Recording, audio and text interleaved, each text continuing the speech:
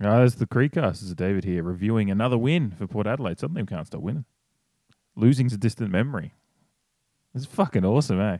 I'm fucking loving it. All right, let's get into the review. But first, you know what time it is. We're getting used to this. Let's fucking go.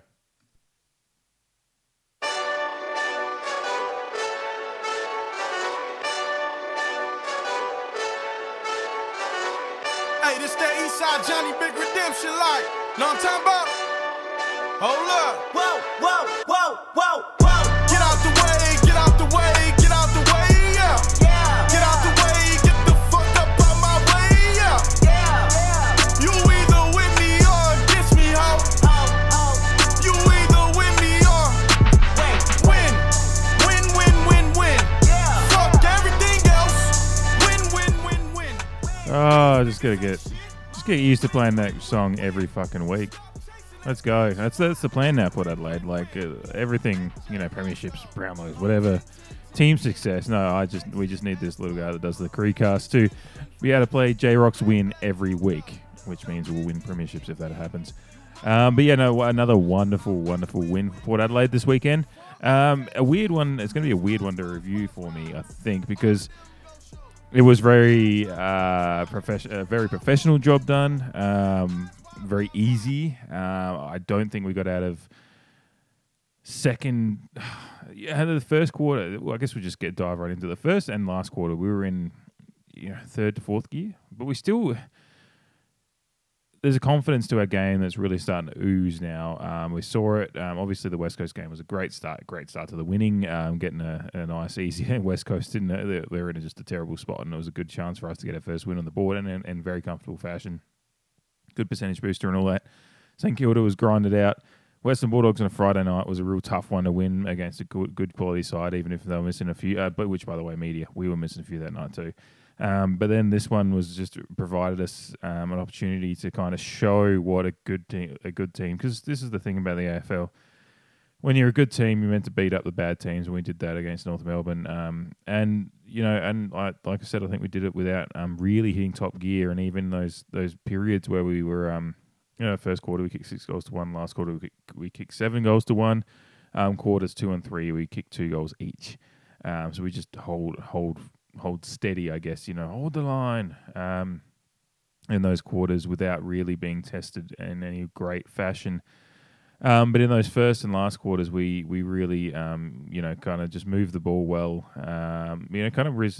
North Melbourne came to play in the best way that North Melbourne can do, I guess. And I'm not meaning that in any disrespect. It's just they're just in such a different place than us that them coming to play is just trying to learn what they are, who they are, what way to play. And just trying to find their identity. So that's where they are, whereas we know the team that we can be when we're at our best. And so we're kind of just at completely different levels in where we are. And obviously our position at the start of the year was just a complete aberration compared to where we wanted to be. So, just North Melbourne, the pressure was okay early on. And we kicked a couple of... We still got our goals early. And that first goal was very reminiscent to our first goal against the Dogs last week, actually. And... similarly, I think it's my player. I think it was actually the player of the day on the Port Adelaide socials as well. That first goal, because I think it was Finlayson. It's Robbie Gray really works the contest well, and Finlayson then taps it on into the path of Gray, I think, and then he handballs across to Georgiades, who just nails the goal on the run from a slight angle and a decent angle actually. On the it's not easy. Well. Maybe for an AFL player, it's easier than it is for me. And when I'm running around with my beer gut and trying to slot them from 20 metres out and struggling. But no, I'm not that bad. I might be, who knows. No one will ever see, so you just have to imagine that one. But yeah, it was just a really good play, and it was kind of reminiscent of the oozing confidence that we've suddenly found. And our forward line dynamics really starting to pick up, and we've got such an athletic, mobile set of tools who kind of it's really starting to work with their instinct. Like I said last week, Georgiades a couple of weeks ago, I was like, does he need a spell? And I realised just kind of watching whatever, like being at the Western Bulldogs game really showed, like, there's a difference. The cameras really don't just, it's impossible for TV to kind of show you everything, but when you're at the game, you kind of see the off-the-ball movement a little bit and stuff like that, and you just see what Georgiades is doing. He's picking up his disposals, and last week, stat line this week was very similar to what it was against the Dogs, except he kicked goals this week instead of he kicked the O goals 4, and this week he kicked his 3 goals. I think did he kick 3 goals 1? So it might have been the same scoring shots, just different conversion.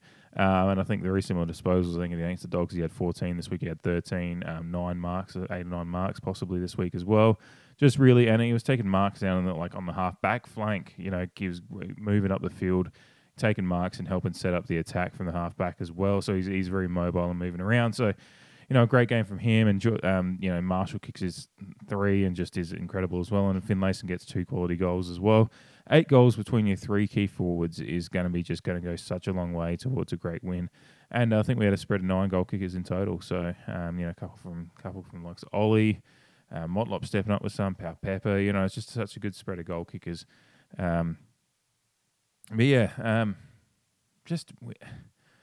This game was just one. You always on paper you could say it's one early on in the game. I don't think we expected anything less than a comfortable win, which I detailed in my preview last week. That I had a look at the betting lines and kind of thought about where I thought it was, and I was like at least a 45-point win. Otherwise, under that, I think it just maybe we've let a chance slip, and maybe we're not quite where we need to be because we should be putting away a team that's in this form away. I think the betting line was 37.5, at least when I checked it a couple of days before the game. And for a while, it looked like we may not even match the betting line, let alone my 45-point buffer that I had. But yeah, and we never. I don't think we were ever going to be headed either. That's the weird place that this game was. The Kangaroos we held steady with them for a couple of quarters after that. Well, I mean, we won it in the first quarter. 6-1 first quarter, up by 30 points. In the first quarter, game was done there. The Kangaroos just do not have the firepower to pile on like 6 unanswered goals to get in front of this Port Adelaide team, and that's kind of what it looked like in that second and third quarter. We were in second gear, coasting a little bit, and it certainly isn't. You never coast in an AFL game, but as close to coasting as possible because I think we're playing decent footy, just not putting the pressure on them. They were trying. They just don't have the ability to actually string together a consistent run of decisive and incisive kind of cutthroat plays to cut through and set up quality opportunities for goal. It's just the Kangaroos do not have that in abundance. They can find their way to goal, but it's a struggle. So we were never looking like we were going to be headed in that way.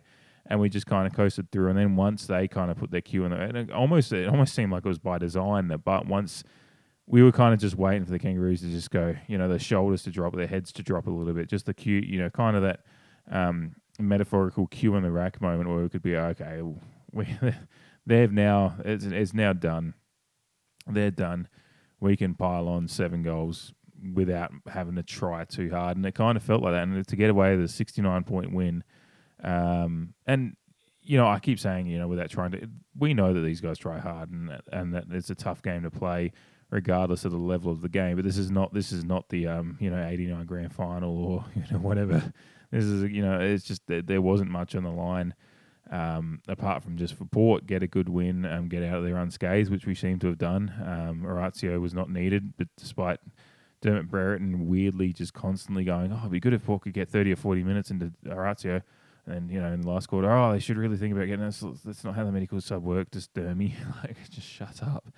But, it was good that we didn't need to Orazio, but he got to go on that. Like I said in my preview last week, he got to get around the kind of game. He got to get around the game day environment again after being out with injury for so long. So, job done in that sense. But, yeah, probably the most impressive thing is that we did, after, 2 impressive things. One, we started the game great, 6 goals to 1 in the first quarter. You've kind of got one hand on the win you've got one hand on the 4 points already. At that point, excuse me, Pirate Love Stout. It's stout season. And then the quarters that we coasted through, it'd be nice to just be winning, kicking 2 goals more every quarter. But the footy's like every game that is played around the world, that particularly team ball sports like this, basketball, AFL, soccer, games are often about there's very rarely games that are complete domination from start to finish. I think I remember there was a Liverpool game a few weeks ago where they might have, was it against Everton too, which is hilarious. But I think they had like 85% possession. Like they had some insane possession stat for the match, which broke the record. And it was, but it just doesn't happen that often. And a lot of games, they kind of exist in this way, and like a boxing bout, that it's punches thrown back and forth, and moments and periods of domination, and periods of not submission but just defense, where you're just kind of taking a breather, and you kind of the other team's having a crack as well, a little bit more at that moment. So you kind of you pick your moments, to. And it's not like you would like to dominate, but it's just the natural rhythm of the games and sports. It just doesn't allow for that, and the whole idea of being a good team is that you punch back harder when you get the chance to punch, and that's what Port did in this game.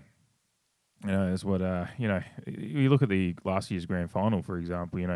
It was such a game of ebbs and flows, not ebbs and flows, it was swings and roundabouts. One team would kick 4 goals in a row, the next one would kick 5, next one would kick 6, and then eventually it was Melbourne kicking 11 goals to end the game. That was probably the most extreme example of it, maybe, but otherwise, it's the sports are like that. So for us to have a great first quarter. And then when they had their, kind of moments, we didn't lose a quarter. We kind of just coasted through those. Look at the scoreworm; it's a very distinct, steep rise for us in the first quarter. Then it just stays steady for 2 quarters, and then another steep rise for us in the last quarter. And that's what I think I like, the fact that we bookended this win with great quarters, which is going to go a long way to wins in any game. If you can bookend a game with great quarters and then in the middle just hold steady and kind of control the contest, it's a recipe for success 100% of the time. So really impressed with that. Good start, which I know we've talked about slow starts plenty of times, but there was no slow starts to be seen here. And then to finish it off, we stomped on their throats at the end. And that's something we've struggled to do at times, but we did that really, really well in this game. 7 goals to 1 in the last quarter, you would take that every fucking time. And again, it just wasn't that difficult. We created turnovers, and it's partly down to the Kangaroos just not being a good team. They're still struggling to find that rhythm, and picking targets is more difficult for a team. They're going to have more kicks to pick off and all that kind of stuff, and more chances to score off the turnover. But just because they're not a confident team, they're not running. They're a clunky team rather than a smooth team, and that's going to create the opportunities for the turnover and those easy goals. And there was just the switch offs, like whether it be Finlayson just kind of wandering into the pocket when Butter, I think was it Butter or was it Finlayson? I think it was Finlayson that took the mark, and just players were just the North Melbourne players were kind of switched off, and we were switched on and finding just wandering into space, and whether it be the Robbie Gray handball over the top to Dersman running into the goal square, just really easy kind of stuff like that. And that's what a good team does, is you keep competing at a level that will allow you the chance to score. And it's, again, like I said, we didn't need to get into top gear. We just kept playing and backing in our instincts and our skills. And again, just good eyes inside 50, which has been a complete turnaround from the start of the year, and even issues that have been years past. Our eyes inside 50 are just that much better, and whether that's just the new forward line dynamic with guys like Finlayson, who's seems a real intelligent forward player, and is fleet of mind, I guess. And Marshall is showing a lot of that this year as well. Whether it be obviously his ability to kick goals has been incredible this year, and one of the most accurate players in the entire competition, and kicking a decent bag for us every week at the moment. But his ability to be involved in scores when he's not the one kicking them himself. And then obviously Georgiades is an athletic marvel as well. So we've just got these guys that are working really well inside forward. And then, Robbie Gray has come in and, kind of put those early season injuries behind him, touch wood at the moment. And he's just, he's playing at a level that we hadn't seen for a couple of years out of it. He's back to his kind of, that 2017, 18, 19, and, just that Robbie Gray that's, he's looks quick. He had 20-odd disposals, and he was in the middle a little bit this week again. And obviously his forward line play, his forward 50 play, and just ability to work his opponent is still unparalleled and one of the most underrated in the competition. Obviously, we re-rate him, but he's still not rated well enough by the opposition fan at large sometimes. But he's just, just so many real intelligent players involved in the forward line. And obviously, again, Rosie and Butters going into the middle has rejuvenated the midfield. It's a build from within. We drafted these guys and the hope has always been these guys would run through the middle, and now we're finally seeing it for the first time at a sustained level, and it's working a treat. We'll get to the stats in a little bit, but it's absolutely working a treat. We were able to see a day, and to talk about one stat, that Travis Spoke had 13 disposals. Travis Spoke had 13 disposals, and we won by 69 points. 69. It's so incredible from... It's just incredible that we could have Travis Spoke have that kind of day, which he's such a champion. An off day like that, and it's just an off day.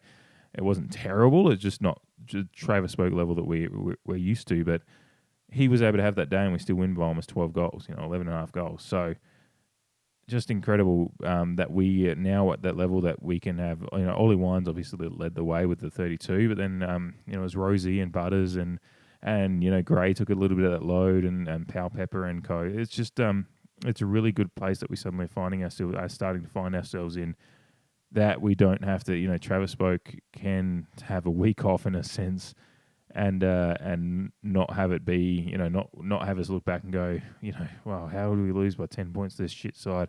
Well, there we go, Travis Spoke at 30 disposals. Like, oh God, we have to rely on him. If he doesn't get his 20 to 25, then we're going to lose. But no, we can see him get 13 disposals and still win by 69 points. So that's really important, that we can now start to look at Travis Spoke as being the cherry on top rather than the necessary, straw that stirs his drink, so to speak.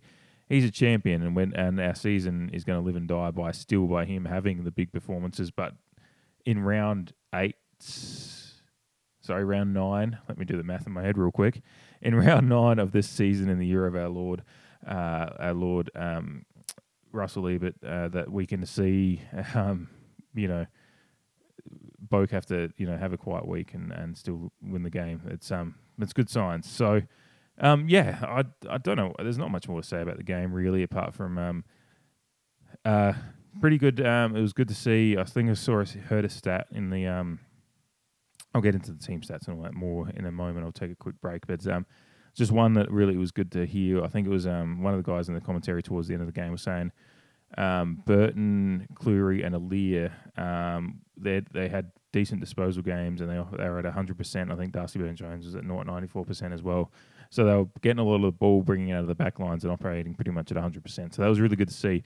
Good ball users coming out of the back lines is going to be key, is a big part of kind of the rejuvenation of our season, and is going to be a big part of our season going forward if we're going to make a significant impact this year on the competition. So really good to hear that, there's Aaliyah, Burton, and Cleary operating at 100% coming out of the back lines.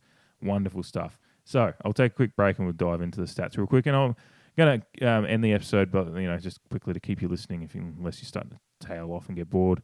I'm going to have a quick look at the Indigenous guys. You just talk about it, as well as really a massive story, personal story that came out about Jeremy Finlayson and his wife, and his start to life in Adelaide was just it's something you need to hear about, and really just massive respect for Jeremy and his wife Kelly and their family. So we'll talk about that at the end as well. Alrighty, so look at the stats. Just before I get into the overall team stuff, just look at the top, kind of the top disposal winners and all that kind of stuff. So I mentioned Ollie Wines, obviously, it's 32. Rosie at 27, again, just continuing his just incredible run of form in the middle, for this club, and showing that this is the future for Connor Rosie. So Zach Butters had 25 disposals as well. So kind of after last week, he was a bit quiet, probably compared to the role he's playing, but he had a good week. Tough as nails as always, Zachy Butters. Amon with 24, so he's kind of even though he didn't end up getting dropped, he's He's playing some pretty good footy since that kind of weird week there. And Sam Pepper again, most improved player for the year. I guess Todd Marshall's up there too, but Sam Pepper's just he's suddenly become one of he's the barometer really. If Pepper's having a good game for us at the moment, we're going to be having a pretty good game ourselves. So Burton, I mentioned before, Burton and Jones and co. He had 22. Willem Drew 21 again. He's just an unsung hero in there. Does the dirty work. Darcy Byrne-Jones with 20 again. I mentioned him before with the defensive stats and the guys coming out of defense and using the ball incredibly well. It was just Finlayson, Georgiades, and Marshall had what are we looking at? 32 disposals between them and about 20, 25 marks, and just 20 odd marks, but and the 8 goals. So your key forwards are picking up the disposals, getting the marks, and taking marks and getting and kicking the goals, and that's just going to be massive for us. The other one to mention, and again in his 5th game, and he's got a 4-1 record in he's got a really good winning percentage. This ruckman, Sam Hayes, he had 33 hitouts against Todd Goldstein. Now Todd Goldstein isn't quite the player he was a few years back, obviously, but he's a veteran campaigner, and we're seeing at the moment with like the way Paddy Ryder's playing at St Kilda, and obviously we know how good Paddy Ryder is. Age does not weary a ruckman when they're playing. They can still they kind of. I remember playing tennis with my old man years ago when I was younger, like in my teens, and we used to play tennis against these couple of older blokes from up in the mid north where we lived. We just go out and play every week or two, just have a hit. And I'm just a shit tennis player. I just did it for a bit of fun. But these older blokes, they couldn't move around the court that well, but they knew their shots were just beautiful because they played tennis for fucking 40 odd years, and they were just good at. So what they lacked in some of their mobility at times, they made up for in just perfect shot making, and that's what older ruckmen are like. Because they some of the little bits of the athleticism that they've lost, they still make up for in just their ruck. Their craft, but what Hayes did with winning the hitouts and giving us first look again, he's had a couple of games against some good quality opponents now, and he's turning in good performances. So he's really really starting to solidify his spot. And when Scott Lycett's available again, it's going to be you might be waiting for Hayes to have a couple of bad games or get injured, because we don't know if we can drop this guy in this kind of form, and that's great. Conundrum to be in. It's it's unfortunate for a guy like Scooter, but it's just the way it is. Footy's a form game, and sometimes even if you get unlucky with an injury, if a guy comes in and takes over and plays good footy, then it's just how it is. But great game again from Hazy. So otherwise overall team stuff is really good reading. It's just good fun. We completely dominated the fuck out of this team. Disposals for the game, we were up by almost about 80 odd, I think, 381 to 297. Obviously, just inside 50s, 61 to 43. So about 8 more inside 50s than our season average, and just right on there for North Melbourne, which is unfortunate for them. Inside disposal efficiency again for the match, we're at 75%. Which is pretty similar to what we were last week. So we're finding that when we use the ball at a rate of around 75%, we're going to be a pretty good chance at a win. Efficiency inside 50 was 57.4 as well. So we're seeing the season average slowly sneak up the last few weeks as well. Using the ball inside 50 incredibly well since we've started winning, and really just changed the way we're figuring things out really with our inside 50 entries and whatnot. Hitouts for the match were 39 to 33. So 33 of those, of course, to Sammy Hayes, as mentioned. I think Goldstein had 27 himself. So it was kind of like, he won the battle to them. Clearances, we won. We were plus 11 in clearances, 44 to 33. Centre clearances, 15 to 9. So a good effort there. And, they were missing Jai Simpkin, but, Davies Unique is a pretty good, we're meant to win these kind of stats in a game against a team in this kind of situation, but it's still a good to be. You want to like the scoreboard and like the win itself. You want to dominate in all these statistical areas against a team like this, and kind of make your stand. You're standing in the game at this moment known. So contested possessions, we're up plus. Fuck me, doing the math on the run here. plus 33 contested possession. So that's the one thing. We've still been, some of these games against the Doggies and stuff, we're still slightly losing in contested possession, but we dominated the North Melbourne as we should. The Marks is the one that I was really looking forward to getting to. 91 to 68 for the match, with 22 marks inside 50 to 6. So their season average is 7.6, so they were just under that, which is just, again, unfortunate for them where they are. Our season average is 12.2 now after this week, but the last 2 weeks, I think we've got 43 marks inside 50 between the last 2 weeks. So last week against the Dogs, 21 marks inside 50. I believe it was last week against the Dogs. I know it was.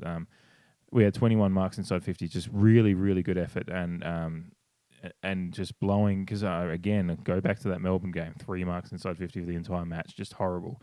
Last week, 21 against the Dogs, and then this week, 22 marks inside 50. So we're picking our targets. We're moving the ball around. We're just moving the ball better inside 50. We've got a better structure, better plans inside 50, and we're reaping the rewards. So, we've got for the season total for the 9 games, we've got 110 marks inside 50, and 43 of those have come in the last couple of weeks. So, yeah, and great, just incredible effort from the side there, and yeah, really impressed with it all around.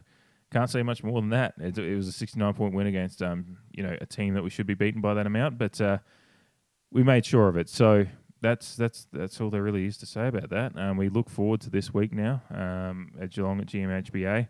It's going to be a good test. They're a game ahead of us inside the 8. They're in 7th, but so a game ahead and then some percentage as well. But we're right there knocking on the door of the 8 now, and depending on how things go this week, we could find ourselves in it.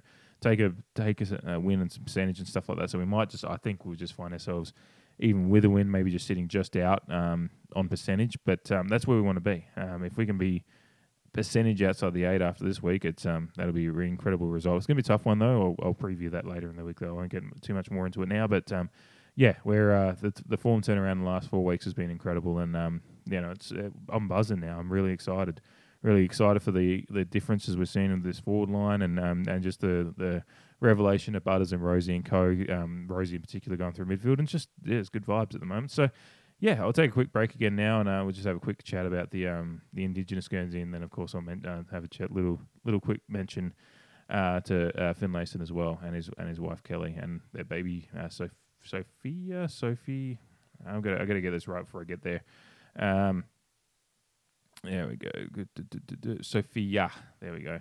Kelly, Jeremy Finlayson, and his wife Kelly and Sophia. So I'll chat about them quickly at the end too. All right. So Port unveiled their 2022 Indigenous Guernsey for the Sir Doug Nicholls round that's playing out over the next couple of weeks. Yesterday, it popped up on the socials, and it's in Lockie Jones has played a big part in designing this year, and it's an incredible Guernsey. I'm really, really excited for this one. I've already got it on order. We'll see how long the port will take to get it to me this year.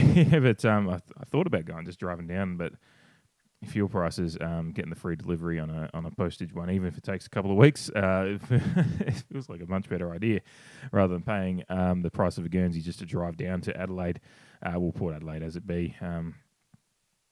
So I've got it on order. I'm really excited to add it to the collection. But a wonderful Guernsey designed by Lockie Jones, with a lot of love towards his to his grandmother, and like a really wonderful story behind it as well, and a story that it's heartbreaking in the fact that it does have a lot to do with the stolen generation, part of our nation's history, which is just a fucking horrible thing, and it's.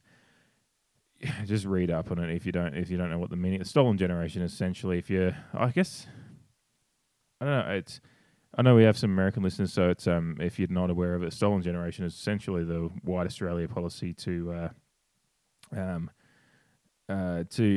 put it in blunt terms. I think I've heard the notion that was used in some vocab back then. It was a breed the blackout, which was still the children of Indigenous families, and bring them into white schools and try to indoctrinate them into white Australia, and take away their culture and their lives, and literally steal them from their families. It's a horror. Adam Goods says that story. Adam Goods is, if you watch the Adam Good's documentary, The Australian Dream, and his backstory of his mum and the things that his mum went through and her strength as well. And Lockie Jones's grandmother has obviously got this as well.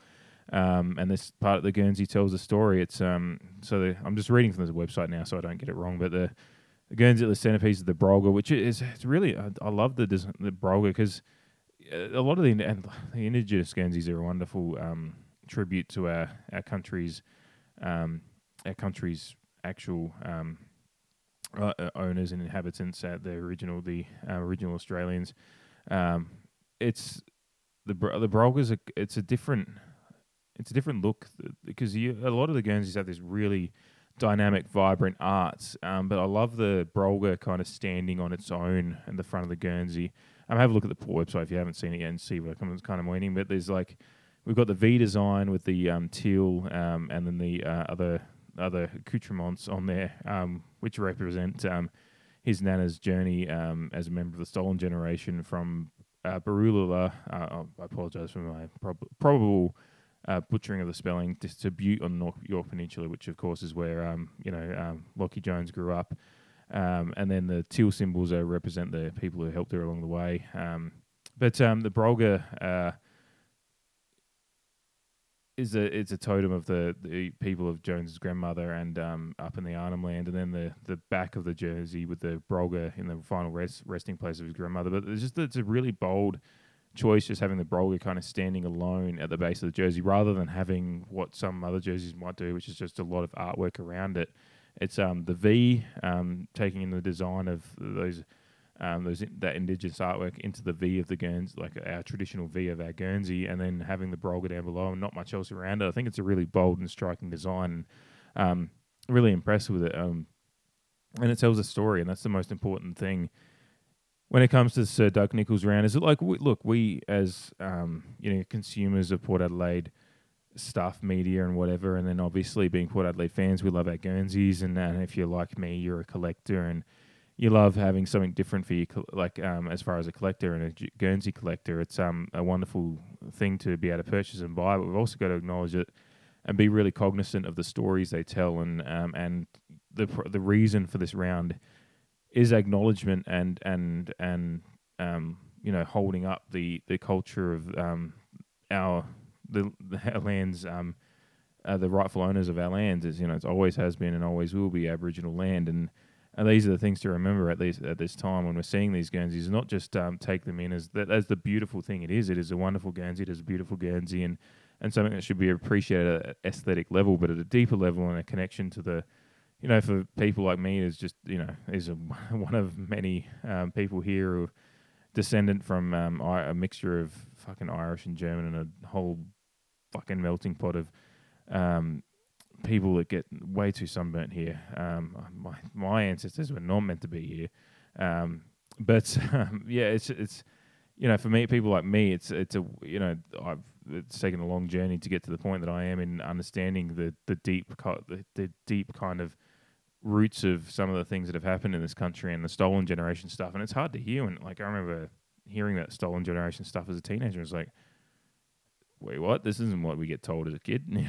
Australia Day and all that stuff it's all happy stuff. What are you talking about? And then you read more and you realize, and it's just a lot more education can happen and still should happen. But these kind of even just having the Port Adelaide Football Club press release mention the Stolen Generation, all that kind of stuff in there, is these kind of things are important.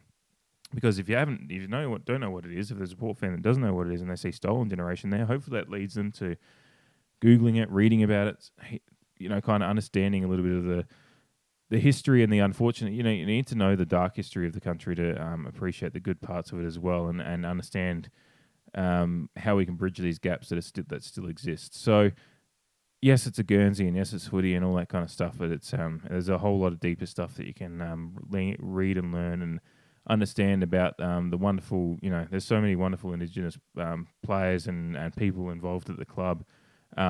Who are now, as well as in the past, and will be in the future as well. So, and Lockie Jones has had his own journey to it and realising his Indigenous ancestry that he didn't realise it in his early years. And this Guernsey's a really cool part of his journey as well, and connecting to that at a more deeper level. So, really proud of Lockie. He's a good young player, and obviously we've got great hopes for his future. But certainly as a human being and as a person, it's really he's doing great things already. The last thing to mention, take a breath as I do it, but I'm looking at the photo right now. Jeremy Finlayson obviously is in the photo of the Indigenous with he's got an Indigenous background as well. He's in the photo that was released with the Guernsey.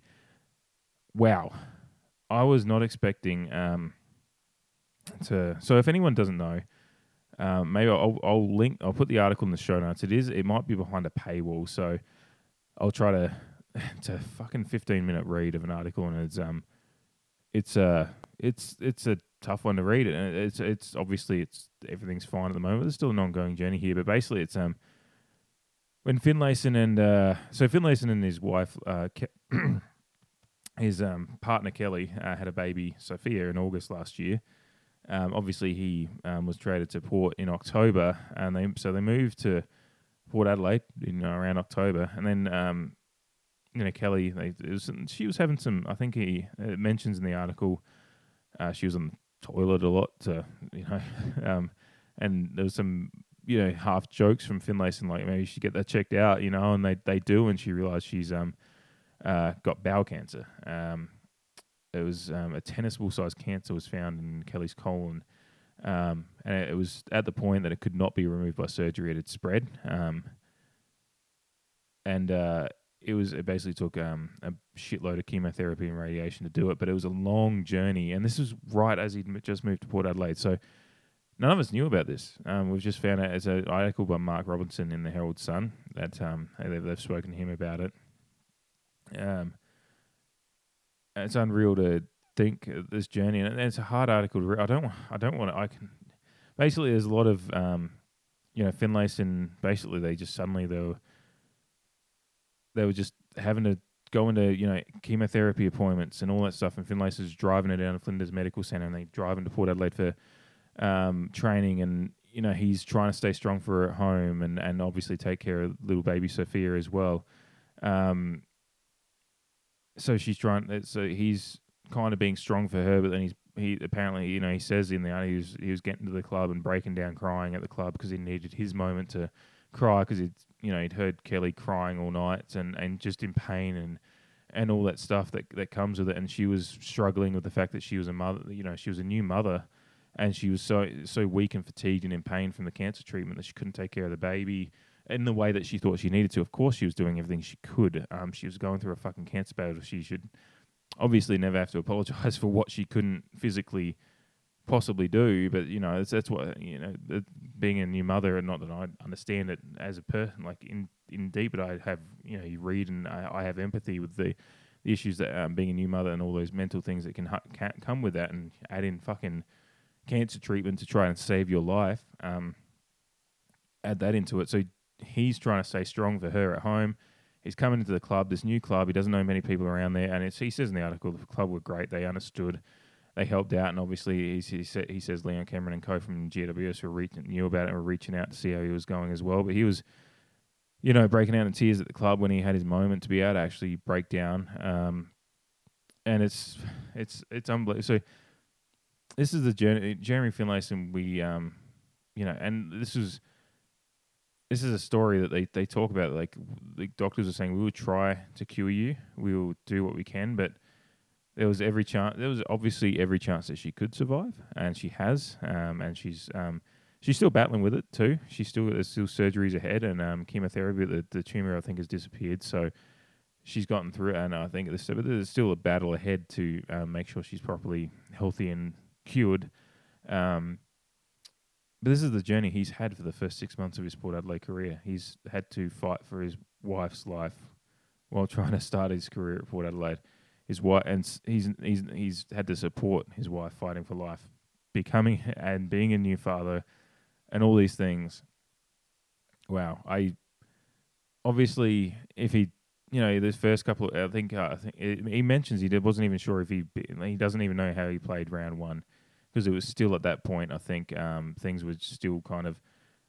I was just trying to figure, he'd gone through such a whirlwind first few months, and and to think that he's played around, he got dropped and kicked 6 goals in the sandful, and then obviously he's come back and been.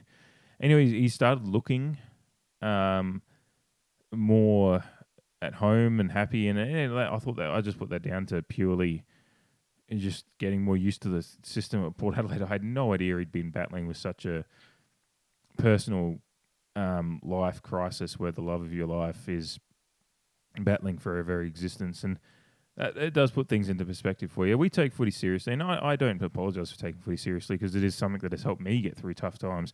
We all have our things that help us get through tough times. And Kelly even mentioned it. She says she doesn't know. She doesn't think, she thinks Jeremy would have lost his mind if he'd didn't have footy, because that was the thing that kind of gave him an escape. And obviously he went to the club to, break down at times, but he also was able to play footy and just have those moments of playing footy or training or whatever. So it's it's an unbelievable story. I'd highly recommend you search it out. I'm trying to talk. I could just read the article verbatim, and it would just not.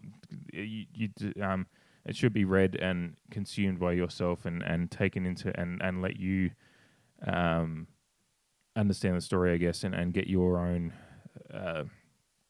emotional impact from it, and just take from it that we never know what's going on in the background of some of these guys' lives. And they even mention there's a little bit of a mention of people having a crack at him over the fence and a couple of DMs about his performances in those early weeks, which is just not on.